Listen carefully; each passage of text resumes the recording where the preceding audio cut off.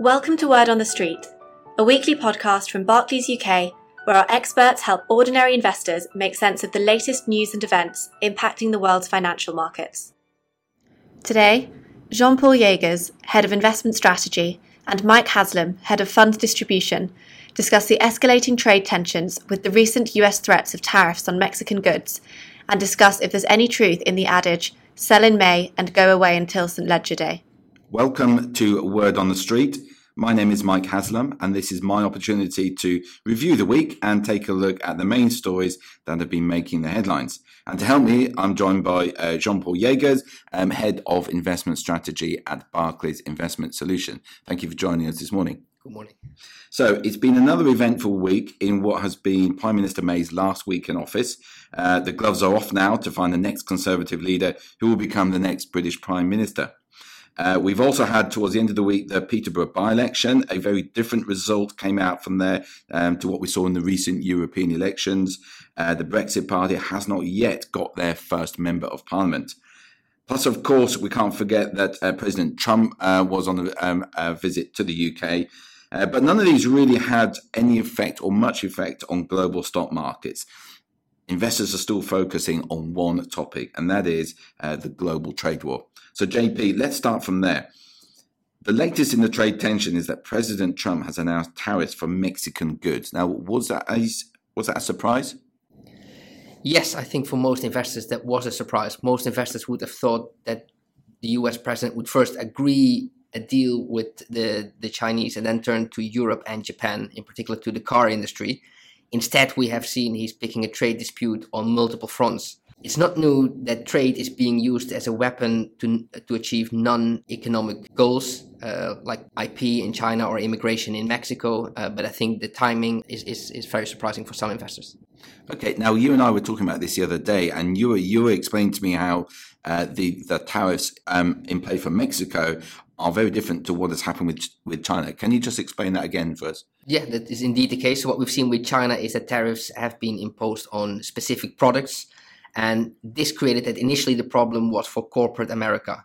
So then the companies could choose whether to absorb the cost of these tariffs into their margins. Gradually, as the list has been expanded, it becomes more a problem for the American consumer. In the end, they will pay the price.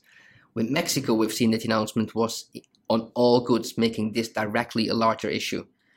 Mexico exports $350 billion of US dollars of goods to the US just last year.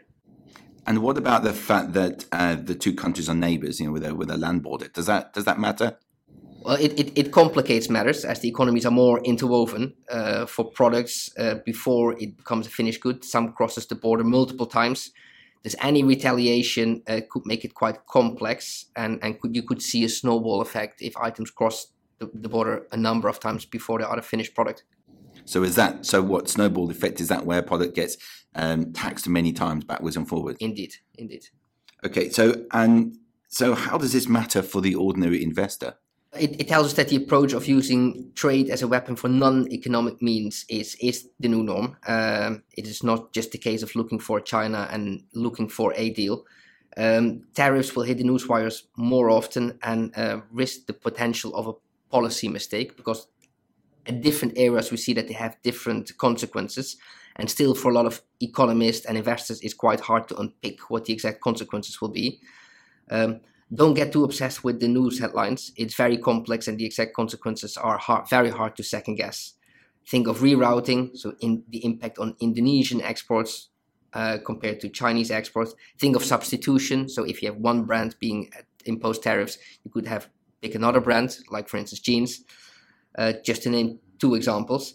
And also remember that shallow dips are the norm, and especially after very elongated expansions, like we've seen, for example, in the 60s or the 90s, they typically have been followed by shallow recessions. Because even if growth would slow down, it's not the end of the world. But if these trade tensions do result in some kind of lower global economic growth, what can central banks do from here? Central banks still can achieve lower interest rates. So if, for example, if we look to the Bank of England, we've also seen some central banks lower interest rates if we look to Australia, New Zealand, China, and now also the Federal Reserve in the US and the Eurozone have suggested they can reduce interest rates if that's necessary. So I think central banks still can do something, and that's definitely where capital markets are banking on.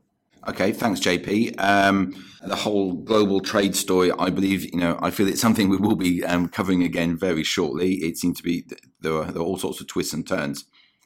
Let's now move on and onto something else. I just want to finish off by looking at the fact that we've now just seen the end of May, and I'm talking about the month of May, and we are now entering the summer months. And it reminds me of the phrase. There's a well-known phrase that goes, "Sell in May and go away.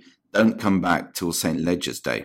Now, I was looking into the background, the history of the phrase earlier in the week, and it originates from the old days of stockbrokers, so many decades ago.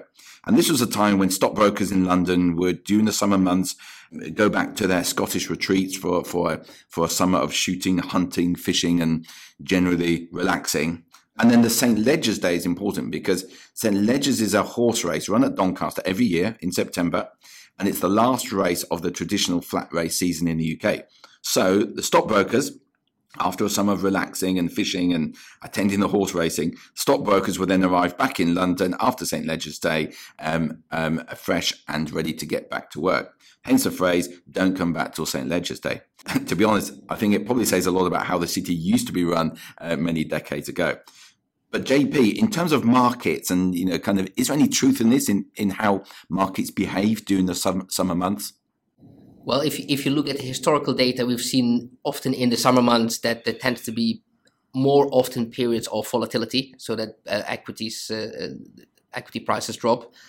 But I think we have to be and often then liquidity is used as an argument, that in the summer period there's less liquidity, and if you get some wobbles, they're more exaggerated. But I think we have to be a little bit careful here, because if you have a lot of data points, you also could get statistical artifacts. So there must be months that will be very positive months, there will be months that will be very negative months. So if there's not an economic sound intuition, you need to be a little bit careful. Also, as an investor, if you would divest for those period of months, you could forgo an average risk premium, and even if the market returns less than otherwise would have. So you need to be careful with that as well. And in general, I tend to be skeptical with average calendar effects, especially using it in the context of an investment decision that is economically significant. JP, as always, you talk sense. You make it all sound so simple and obvious. Thank you very much for your time today. All investments can fall as well as rise in value, and their past performance is not a reliable indicator of future performance. This podcast is not a personal investment recommendation.